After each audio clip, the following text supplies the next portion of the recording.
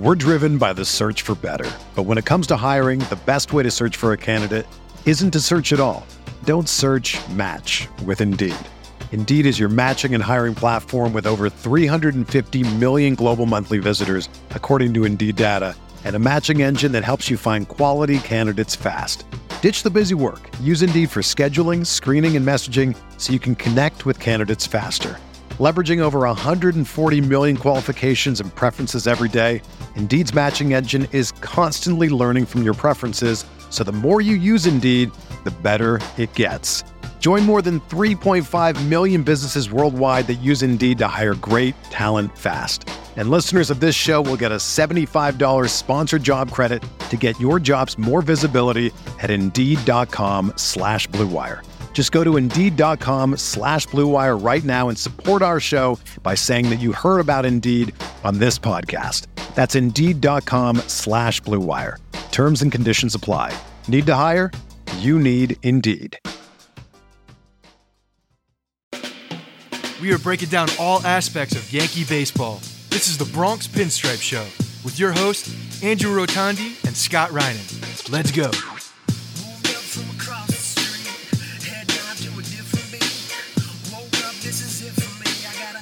What's up, everybody? Welcome to the Bronx Pinstripe Show. We're recording this Thursday morning. The Yankees took the series in Tampa, and you know it was actually a good series win because a couple of comebacks in those two games. The pitching was not elite like it's been pretty much all season, aside from Cole, who definitely was elite, but Cortez and Monty not as much. But they somehow, some way found a way to win. You know, I tweeted that I was being a little facetious because this is a small sample size still, but it's a large enough sample size for me to take a leap, I think. But Jose Trevino really might be Brian Cashman's greatest achievement. You know, when people ever of all time, forever and ever. Yeah, don't even talk to me about 2009 because I'm not putting that on there. People were talking a little bit about Holmes as that's not bad. The greatest achievement. Yeah. Okay. Let's put that in perspective. Do you want a starting all-star catcher coming out of absolutely nowhere off the trash heap for someone that you got back later in the season, or a guy that is, yes, dominant in the closer spot, but how many people have we seen in the bullpen become dominant for a year or two and then disappear? How many times can you pull an all-star caliber starting catcher that's the best defensive catcher in the league off of a trash heap and get for absolutely nothing and get immediate dividends? That does not happen ever. This is such a rarity that it needs to be, like spotlighted on how rare this is. It's crazy. His OPS is up to 817 and he's got a 134 OPS plus. As you said, he's elite levels as far as defense goes, top framer in the league. That cannot be understated on how much that impacts the pitching staff positively. And he's getting big clutch hits. Like, these are really huge hits that he's coming through with. These aren't A-Rod home runs in the 8th inning when you're already up by 6 runs. These are need them to win the game nut hits. Up moments, time after time after time, this guy. And again, like just to drive home this point, catchers are coveted on every single team throughout all of the development maybe the levels. Most coveted position. Probably the most coveted. When you see a guy like the Adley Rutschman, the catcher for the Orioles, who's now up, like this guy is like the savior coming in. You have a catcher that can not only be an elite defender, but then also be a very solid, if not better than average, strongly better than, I don't even know what you qualify this as. He's been elite offensively too. 134 OPS, especially from a catcher. I can't even take myself seriously saying he's an elite offensive catcher, but it's true. The numbers are showing. Okay, fine. Maybe you don't believe that's going to continue throughout the season, but he doesn't have to be elite offensively. He's a plus offensive catcher right now. That's being conservative. You don't find this. This does not happen.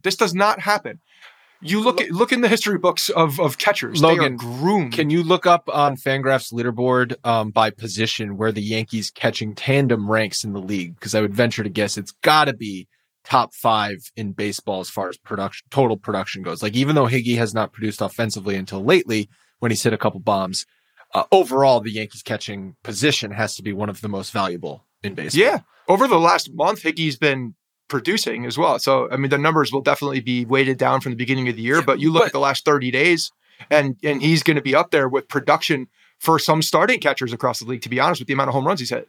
Right. And, about Cashman, catching is another position that he has been had more success at than other positions. Like, just think about the number of catchers that have been in the Yankee system and then gone on to either contribute at the major league level or been traded for assets to other teams and then gone on to have, careers or not careers. Like, even, not careers. Well, Francisco Cervelli had a career. Yeah. He was more of a casualty of what the roster and the system was, rather than them. Also, Gary Sanchez screwed a lot of things up because they had him, in their frame. So, I mean, I could tell you, I could go the complete opposite way from what you're saying and just look at Gary Sanchez and how long we spent on that. And for him not to pan out was that was a problem. That was a long-term problem. They were chasing the dragon. they got high on their own supply in 16 and 17, and they were chasing that for the rest of the time Sanchez was with the team. But even if we're looking at Cashman saying this, like, I could hear people arguing to me also on this point. Cashman went out and got Jose Trevino, which was the reason they got him was because he was an elite defender. That was the reason they got him, and an elite framer, and that was the belief of the system. The fact that he's turned into this offensive catcher, I don't know if you can go and give Cashman that credit because I'm not so sure that they were targeting that. It's more so the development of him. I don't even know who you credit that. Do you look at is Bam Bam Hensley Mullins the reason why he's doing so well? Is the adjustments that he's made over time, maturation, reps? I don't know. But the fact that he's turned into this offensive guy as well is just, it's a chef's kiss. It's beautiful. It's amazing. It really is, to his credit, how he's developed. It's an anomaly. You don't see it very often, if ever. Yankees catching tandem is 11th in baseball with a WRC plus of 95. But honestly, a lot of that is because Higgy was so terrible for the first month and a half of the season. Like, absolute. It's going to be weighted down. Absolute zero. But he was getting a lot more time too. Overall, they are 4th in baseball as far as just like catching value. Is that what that means, Logan? More? Yeah. So what really props them up from going from like 11th in offense to 4th overall is they have, I think it's 15 defensive runs saved, which is just about 3 more than the next in all of MLB. Milwaukee has 11. I think Gary Sanchez gave up 15 runs when we played the Twins with pass balls. Framing obviously is a huge factor there, and we have even shit on the advanced defensive metrics, especially the advanced catching defensive metrics like framing. But clearly, I mean, it was without a doubt an emphasis they made this offseason, and it is working. It is absolutely working.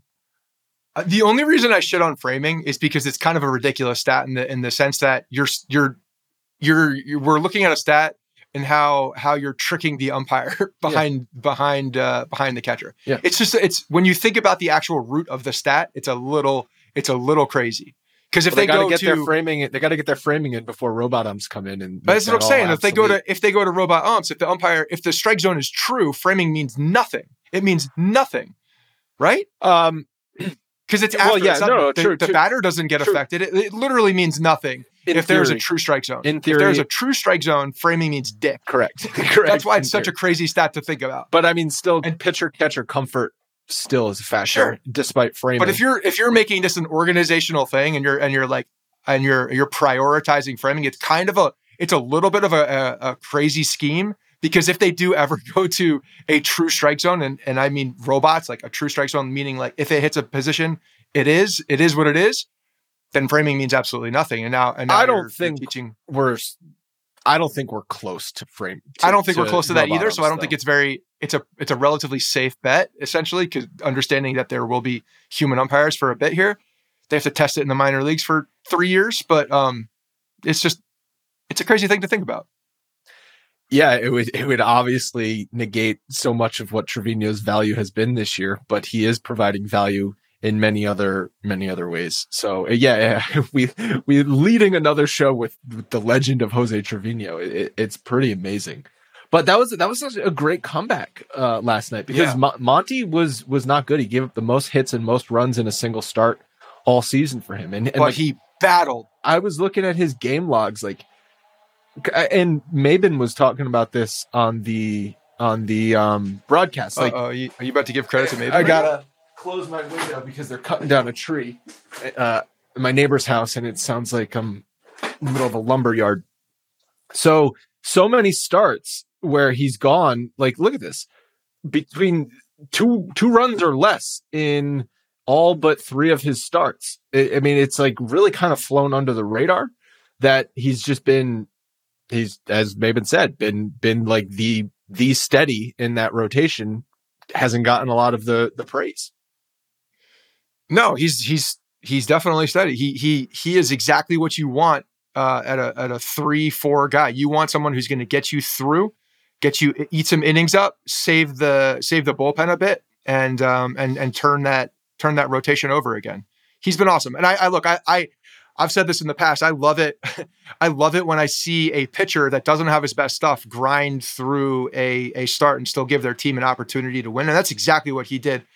You know, you look at years past, Monty is pulled in the 4th inning, probably. You know, he's probably pulled in the 4th inning when he gets in any trouble. But there's a tolerance now because of where the team is, because of where the bullpen is, the way the rotation is, the way that the offense has come back, and the sheer will of this team. There's a tolerance to let people fight through things. And I think that's such a tremendous attribute for this team, and it's going to pay dividends deep in the season for them when they face even more adversity at high times. If they could battle through something like that, that's a really good attribute to have. And he did it, to his credit. He did not have his best stuff. No, he pitched the 6th inning, and more Trevino, the pickoff at third base was huge. Beautiful. It was a timed play. It was a great play. I mean, people will complain about Donaldson, but Donaldson's defense is up there. But that could have potentially he's got the acumen, man. He's there. That could have potentially saved the game and the outing for sure. Did you see the way Donaldson slid across the bag exactly the way he did it with Tim Anderson? That's just his move, man. He just puts that leg right in front of the bag so you can't get to it. Nobody says you can't block third base on the way back. Was it Walls? It was Walls that got picked at third? Yeah, I think it was. Yes. I wonder if he called him anything on his way by.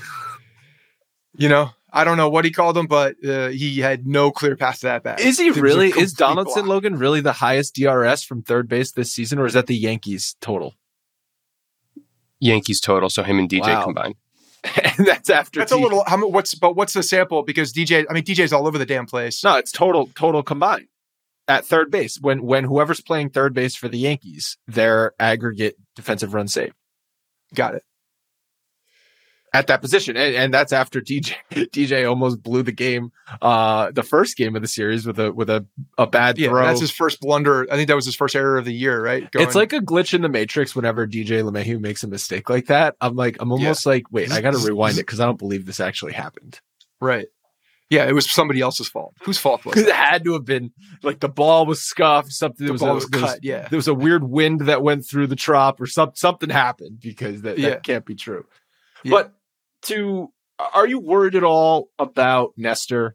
Because this is now 2 out of 3 bad starts. The most recent one, gave up 6 hits, 4 runs to Tampa in 4 1/3.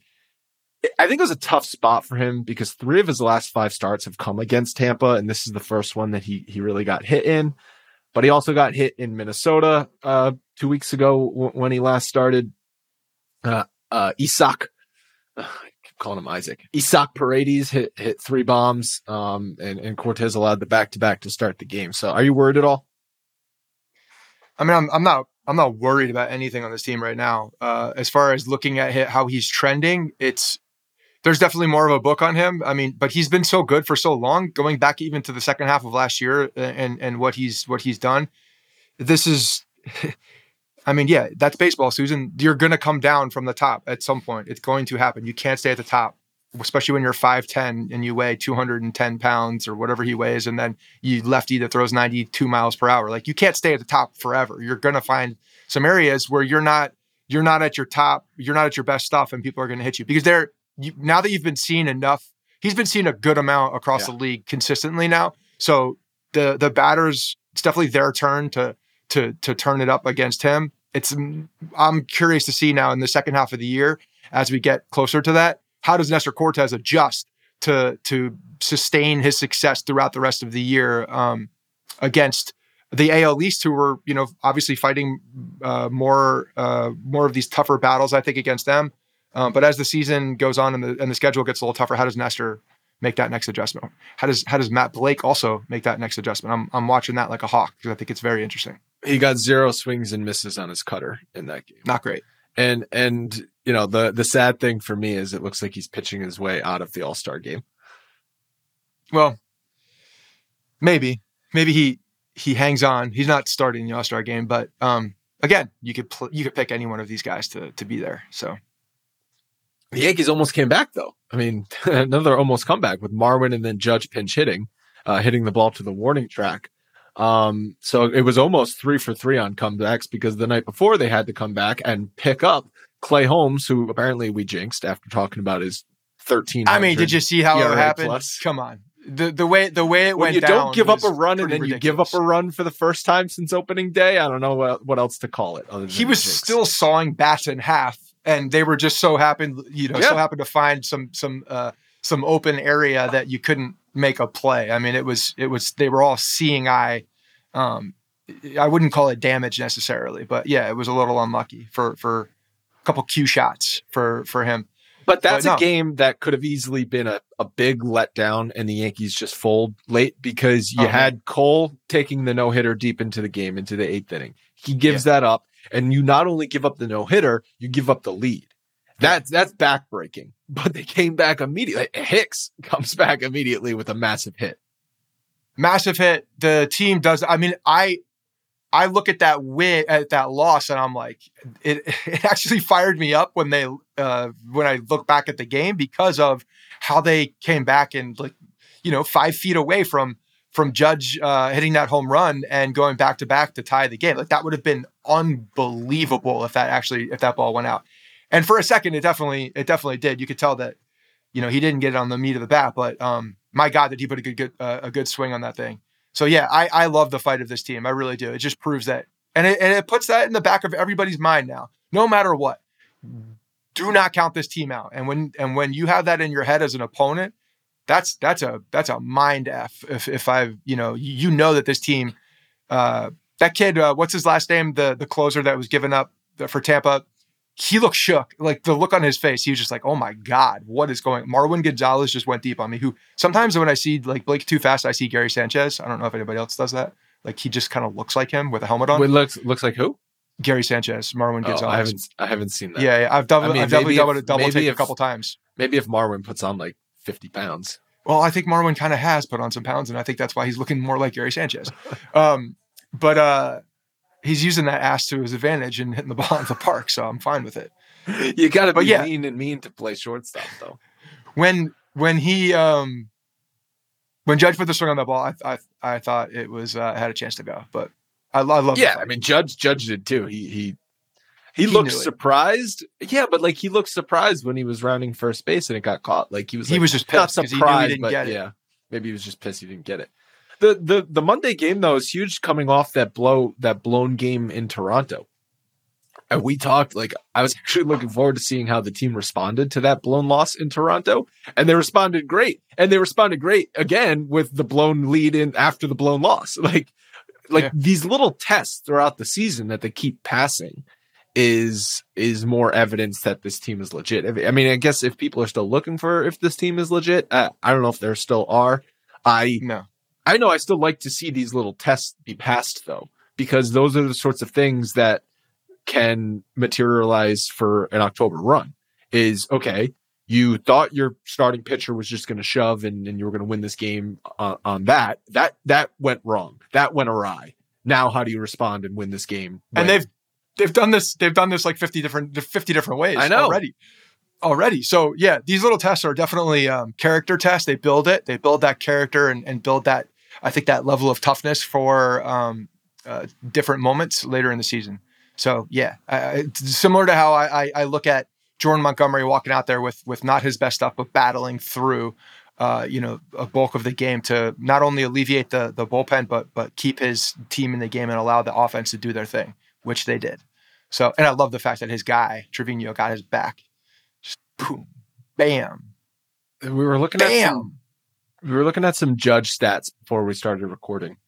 So he sat. We're going to talk about position player rotation coming up in this episode and just how they've shuffled the lineup to keep everyone healthy, I guess, give guys rest. But Judge had not sat for a long time.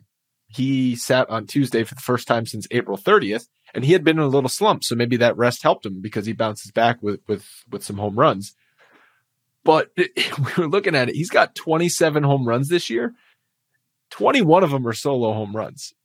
It seems like an absorbent amount of solo home runs. So he's only got 52 RBIs. Like, I'm not even necessarily criticizing him because if you look at his OPS splits, he can't control who's on base.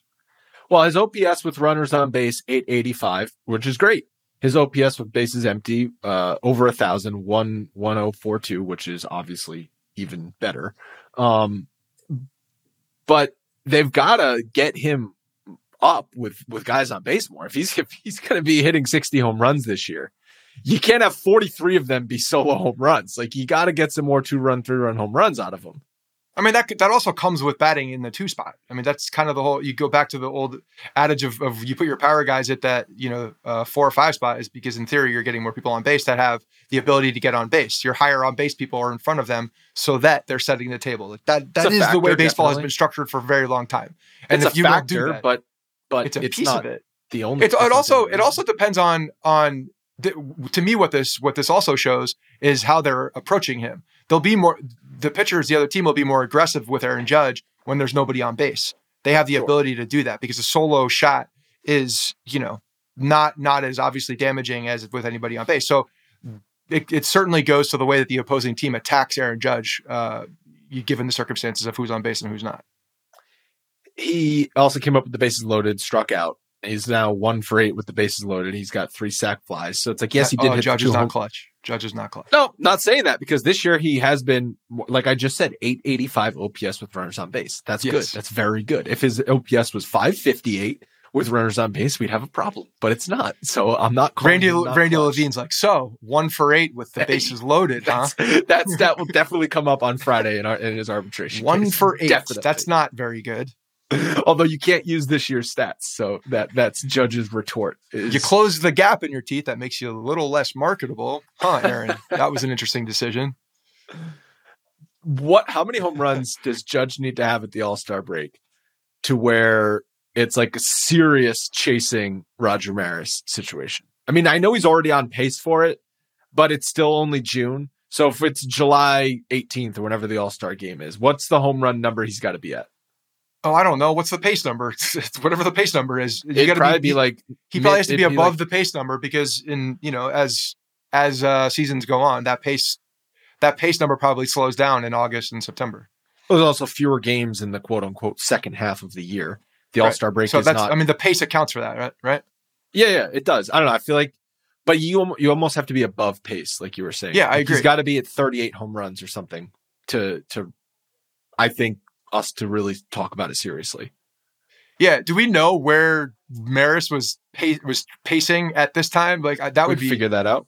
Yeah, that would be. Well, if I remember back to the Billy Crystal movie 61, wasn't Roger Maris struggling in the beginning of the season? So I think he picked it up around mid-season summer. That's an interesting number accurate to look at. Actually, that would be a good graphic to put out. Is the pacing number of Maris? Look at his pacing number. Look at Bonds' pacing number. Even McGuire's pacing number. Bonds and McGuire, they're at like curious, 50 home runs right now. But to see where they were pacing right now, because I mean, if you think about Bonds and McGuire, I don't remember exactly when the home runs were coming, but if you have a nice little healthy aid like a steroid or something, or HGH, anything like that, in theory, your numbers wouldn't decline as much as the other guys. So therefore, that's what McGuire said. That's why your back end of the season is going to be just as powerful.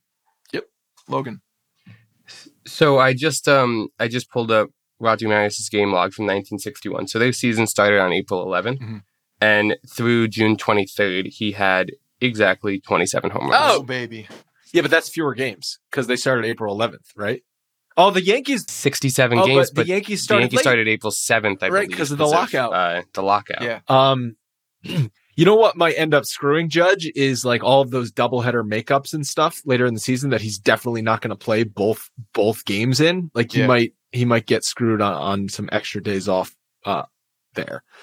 I remember from the 98 season, Sosa hit like 22 home runs in June or something silly. Like that's when he took off. Yeah. But that'd be a cool graphic. We got Ilya on the recording too to look at the different home run pacing for beginning of July even, because the All-Star break changes year to year. Where July on, where's the pacing number? That's interesting. Yeah. And they had Glaber start at shortstop for the first time all season with IKF banged up. But he's got so much confidence right now. Just do it. You know. What was your nerve level 1 to 10 going into that?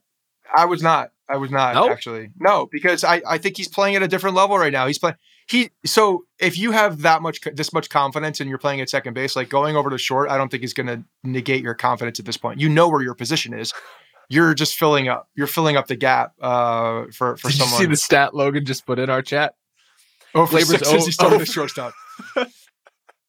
You get numbers, don't lie, baby. Immediately. Oh, I'm a bad baseball player. I cannot live on this side of second base. That's obviously we're kidding, but at the same time, are we? We don't know. We'll find out. Do we need to look at like when he shifts as well? See what those numbers will look like? Oh, when they do the infield shift? When he shifts over to the other side. Like anytime it's like Field of Dreams. If he crosses that line, he becomes an old man. Yeah, his body compass is thrown off by the second base bag. Like whatever the magneticism across the second base bag, it's just he gets all out of whack. Yeah, he's praying for them to abolish this shift so that he can't go to that other side. We're driven by the search for better. But when it comes to hiring, the best way to search for a candidate isn't to search at all. Don't search, match with Indeed. Indeed is your matching and hiring platform with over 350 million global monthly visitors, according to Indeed data, and a matching engine that helps you find quality candidates fast. Ditch the busy work. Use Indeed for scheduling, screening, and messaging so you can connect with candidates faster. Leveraging over 140 million qualifications and preferences every day, Indeed's matching engine is constantly learning from your preferences, so the more you use Indeed, the better it gets. Join more than 3.5 million businesses worldwide that use Indeed to hire great talent fast. And listeners of this show will get a $75 sponsored job credit to get your jobs more visibility at Indeed.com/Blue Wire. Just go to Indeed.com/Blue Wire right now and support our show by saying that you heard about Indeed on this podcast. That's Indeed.com/Blue Wire. Terms and conditions apply. Need to hire? You need Indeed. So one of the things I wanted to look at for this episode was how the Yankees are rotating their position players, because I think, if we're talking about something Boone has done well, I think that is something he's done well is make up the lineup to get guys, like clearly they have a plan, right? Like it's been established that Stanton doesn't play the outfield more than 2 days in a row. Doesn't seem like Donaldson plays third base more than 3 days in a row. They do have a plan, but it's about keeping all of the pieces getting in their regular action within that plan that Boone has been able to do. And part of it is it's easier to do when one, guys have stayed healthy, knock on wood. Two, guys have been performing. So it's not like you have to bench a guy because, they have in certain instances, but it's like, Glaber has been performing. So you don't have to bench him and then shift around DJ to second base, which then forces your hand at third base. It's like, so they've gotten some consistent performances out of players that we needed it from, or else some things could have gone bad.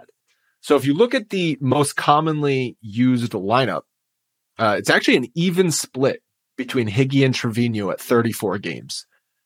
It's Rizzo, obviously, 61 games at first base. Glaber, 51 games at second. Donaldson, 32 games at third base, although DJ's just behind him at 28. IKF, 60 games at short. Gallo, 33 in left. Hicks, 33 in center, although Judge has 32 in center. And Stanton, 27 right. I was actually surprised at that number, like that Stanton's been pretty much splitting time evenly between DH and right field. Judge 24 in center, and then Stanton 26 at DH. We're seeing trends where Judge is playing a lot more center field. Trevino, I think, is starting more frequently than Higgy, so that will creep up. But otherwise, it's been pretty consistent. Yeah, I think that, again, Boone's done a really good job with managing these guys. Obviously, there is a plan in place with how they're going to approach it. I'm curious to see as the season moves on, when you get into the later months, does Donaldson start playing more third consistently just to get that rhythm going into the playoffs?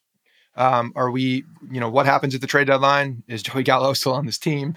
Does Stanton, become practically the right fielder, and making sure, because the Yankees have a little bit of flexibility at that point. If they're looking to add a bat, they could do it in a number of ways to add a bat if they needed to, with the ability of Stanton playing right field as he is.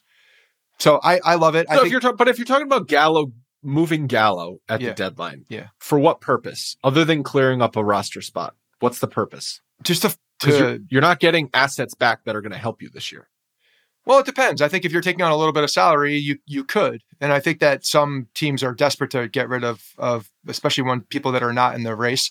If you're taking on some salary, it could literally be like an NBA salary dump type move, depending on how much the Yankees have to play with. He's just not a fit, man. Like at the end of the day, that's it. He's just not a fit. So the Yankees have to look at this it's so funny how many Twitter people come at you when Joey Gallo hits a home run after things that you've said. Okay, wait a week, bro. Like, wait a week, because the numbers will go back to exactly where he's been. There's no changing this guy. Michael Kay went on a big rant about this yesterday or the day before on his show. Like, Maben has said it. O'Neill was talking about this. If he wanted to make adjustments and shift and change, everybody at the major league level could, is what these guys are saying. He's just not doing it because he doesn't want to do it. I didn't agree with them about that. Well, I think if you're a major league hitter and you can go bat to ball when you're coming, when you've gone this far, you could certainly make some adjustments and improve what you're doing. You can certainly do it. You absolutely. So what they're saying is Joey Gallo, if he wanted to, could just try and be a little bit more of a contact hitter and poke some balls through the third base hole that is non-existent. He's got the skill level to make changes. So then why hasn't he done it? Committed. He is now. He is one because the league doesn't. The league doesn't give you the dividends to make the change. It doesn't encourage you to do that. At this point, he is one step away from not playing. Okay. They've all but taken him out of the lineup against left-handed pitchers. They're batting him ninth.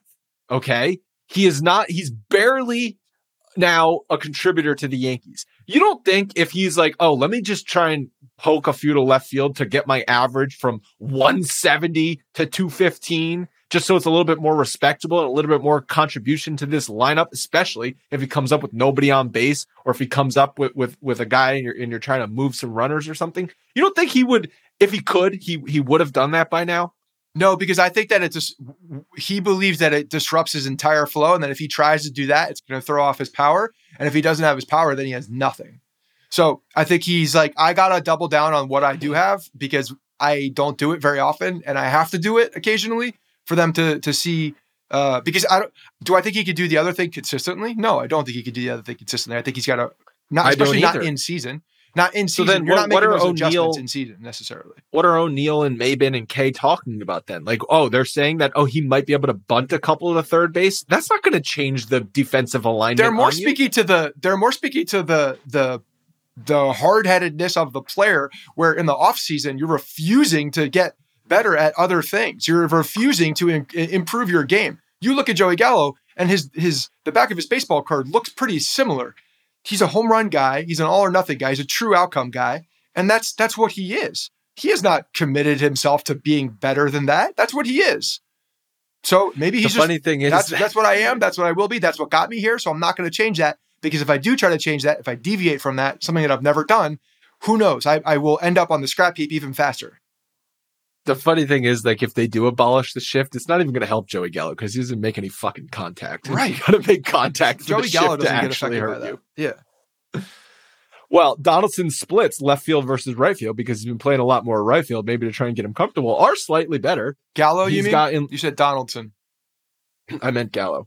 Gallo in left field has a 639 OPS in 116 at-bats, and in right field, a 742 OPS in 51 at-bats. Oh, baby. So maybe it's creeping up. Okay. So that's 216 batting average. yeah. He's lighting the world on fire. My goodness, he's like all I can do Pete is achieve. Rose would kill himself. He's just like Pete Rose Adam said Dunn. that about Joey Gallo. Adam Dunn is like now a shrine on some of these guys' walls. Like I am trying to get to Adam Dunn level at this point. Remember when we looked up Adam Dunn's stats and his batting average was like 250? I don't remember Joey being that Gallo. high. Yeah.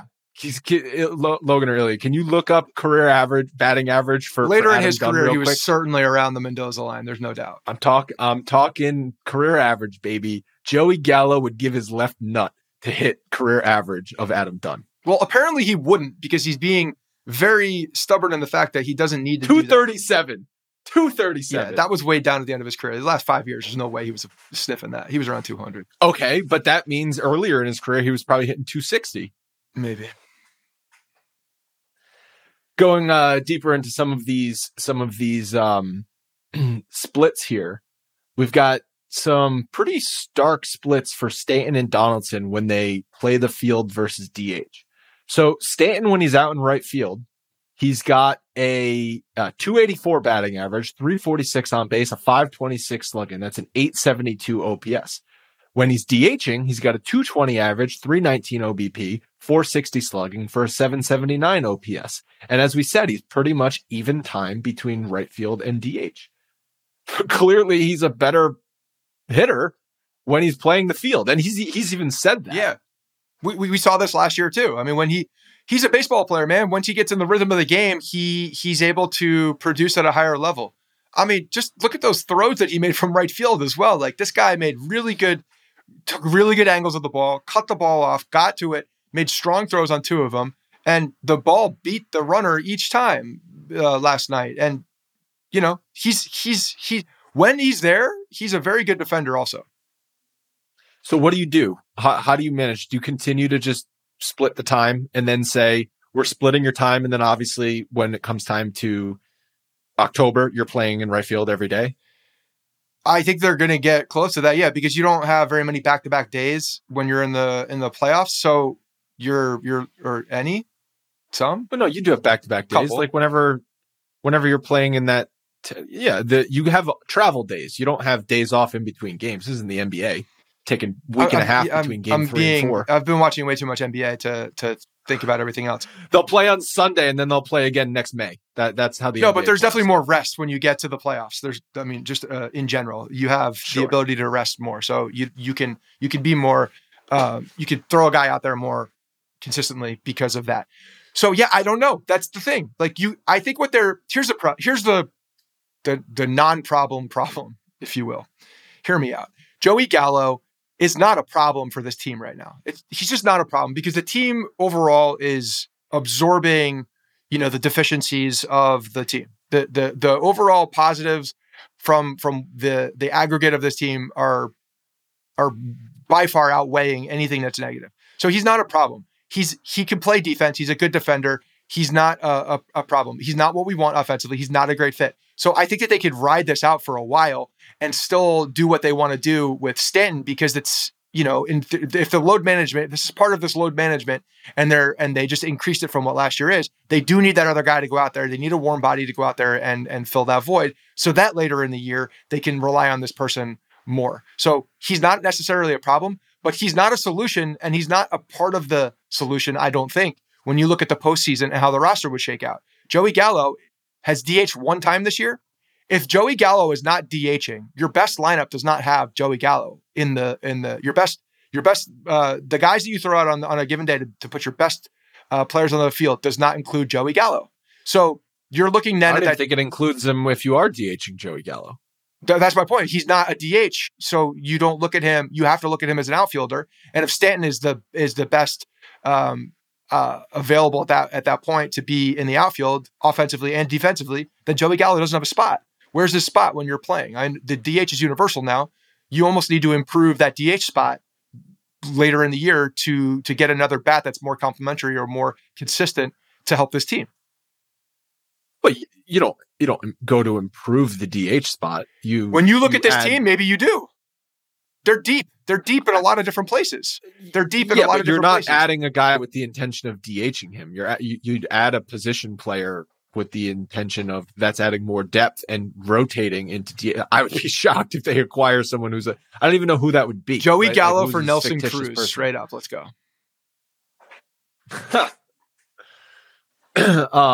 It's not crazy. Joey Gallo has no future on this team. After this year, he's gone. So you do what you need to do to improve this team. And if you improve that DH spot, you're almost at a point where you waive Gallo. Like what is the point? Like, okay, you're gonna trade him, you're gonna eat some salary, and you're gonna get what for him? I can't imagine. Like I know who did we just say? Jeff Passan's talking on Michael K show about, oh yeah, they'll get something for Joey Gallo. Who the hell is gonna give you anything for Joey Gallo? Logan, how much is Nelson Cruz making this year? I'm just gonna use this as an example, just because I think it's fun. If someone like that you could flip him, and eat some of that contract. I have a feeling he's not making very much money. So when you're looking at a guy like Joey Gallo and you're trying to improve the positions where he's making $15 million, that's more than I thought. Then yes, you could improve the DH spot. As the year goes on, the Yankees are going to have to. They're very deep right now. They are. You look across this team, they have depth in different places. The depth that's doing well. So you need to find out what's going to improve you at the end of the year to sustain something, to sustain a playoff lineup, to get into the playoffs. And DH might be one of those places where you look to improve. So another thing I was looking up, I was trying to find how many games. So Stanton, when he started playing the outfield last year, it was right around August 1st. And I was trying to figure out how many games he played in the field versus how many games he DH'd. And I'm looking that up right now, and it actually looks like it's about split between outfield. He played some left field, but mostly right field and DH. Because I was wondering. You're saying second half of last year is what you're looking at? Second half of last year when Stanton started playing the outfield, I was wondering what the split was, and it seems to be about a 50% split, which is what they're doing now, which I feel like is what they're comfortable max. Yeah. Like their max amount. And that's fine. Again, like that's keep him productive, keep him in the flow of the game, keep him healthy. And if that's the case, if that gets them to into the playoffs with a healthy Stanton, then you can increase that playing time a little bit more at that point because everything's on the table. And he's ready for it. All rules go out the window in a playoff series. Yeah. And then to continue on this DH versus position splits, Donaldson has a 780 OPS when he's in the field and a 604 OPS, which is terrible when he's DHing. Baseball players like to play baseball. You go back to, okay, so if Gallo's not going to be DHing, it's like he's really not that valuable in a lineup. I guess he would play against righties, but and if Stanton's in the field, then who's DHing? Like, it's not like you're getting a ton out of Donaldson. So my point is Donaldson or LeMahieu, but one of those guys could be. I mean, LeMahieu needs a place to play too. Joey Gallo doesn't have a spot in the lineup, man. When you put out your best lineup, he doesn't. He's not even the number. He's because I would say that Donaldson or LeMahieu would get the start over him, righty or lefty split. Certainly against lefties, no doubt about it. But even against righties, like the split between Donaldson and LeMahieu, whoever's not going to play third base, I'm looking for more consistency rather than just the one pop, because both of those guys can give you a little pop. We're crapping all over Joey Gallo, yes, and rightfully I love doing it. But Donaldson has not been much better offensively. That's fair. So why does Donaldson deserve to play, and Gallo doesn't? I don't know what to tell you. Eye test. Joey Gallo is a high fastball away from striking out every single time. Joey Gallo against it's so easy to strike Joey out Gallo Joey Gallo. against I don't playoff, know why every pitcher doesn't. Joey Gallo against playoff pitching sounds like the worst scenario that I've ever thought of. I hate it. I'm not I hate disagreeing thinking of with it. you. I'm not disagreeing with you. I do not want Joey Gallo in a playoff lineup. I don't even want him in the dugout. So Josh Donaldson, Joey Gallo, gun to your head. Someone's got to make contact. Yeah. Who is it? I mean, everybody's taking Donaldson. Definitely. Right. But I like, could give you any offensive scenario. I think people are taking Donaldson. But like Donaldson's been bad offensively. Yes. That's my point. So you're not bending over backwards to get Donaldson in the lineup. No. So in a playoff series, you might sit Donaldson, DJ at third base. Obviously, then you got Hicks out in left field, right? Like, and that's my point. That is my point why the Yankees, and I understand that it's not something that's normally done, but they may look at that DH position and look at a bat and just a bat because they have flexibility in the field already. That'd be surprising. That'd be crazy. I mean, I guess they did it when they brought in Encarnacion. Yeah, they did. But this team was a disaster when you bring that guy into a team like this now, and you're like, watch out. You know? Stanton was not hurt when they brought in Encarnacion. I thought he was. That was 2019, correct? Wasn't Stanton hurt like all of 2019? I don't remember. I know that I think he was. Encarnacion definitely faded, but like big time. It was fun at the time when they acquired him. It was fun. Get the parrot. The parrot gif was one of my favorite that I've ever made. We've also got some Hicks splits. Left field, 810 OPS. Center field, 547 OPS. Aaron Hicks is your starting left fielder. It's a mental thing, like it is for Glaber at shortstop with Hicks in center field. And apparently he can throw the ball harder from left field too. Yeah, immediately his arm becomes better. But I think it's like, actually, you know, in all seriousness, we've been joking around about some of this stuff, but the way that they have been able to rotate these position players and get a lot out of the lineup as a whole, but get a lot out of each of these individual players, I think has actually been really good this year. Totally agree. And I think that a lot this credit has to go to Aaron Boone and the staff and the way that they've the way that they've approached this and gotten their guys in. Everybody seems like they're in a good rhythm, and that's awesome. Yeah. Anything else you want to touch on from these numbers? No, just credit to Boone, man. Like, this is more like, you know, we got to give him some flowers. I'm going to give him flowers. Okay. I'm going to limit you to like one per episode. You can't say credit to Boone more than once per episode, please. Okay. It is nauseating, but credit to Boone. All right. That's going to wrap it up for today's episode. Big series this weekend against the Astros. Very much looking forward to that. Submit those mailbag questions at bronxpinstripes.com/podcast. We'll be answering the mailbag questions on Monday's episode. Also call the voicemail line 646-480-0342. You can tweet us, Instagram us, which I don't even know if anyone checks Instagram, so probably don't Instagram us. We will talk to you on Monday. Scott, any last words? Let's beat the crap out of the Houston Astros, please. Sounds good. Talk to you in a couple days. Hey guys, thanks for listening to the Bronx Pinstripe Show. Make sure you find us on iTunes and subscribe so you can get all new episodes directly onto your phone. If you do like the show, we'd love for you to take a minute and give us a 5-star rating and review in iTunes. It really helps us out and allows us to create more shows. We're on Twitter at Bronx Pinstripes and the same on Facebook. You can always find us there talking Yankee baseball. Thanks again, guys, for your support. Really appreciate it, and go Yankees.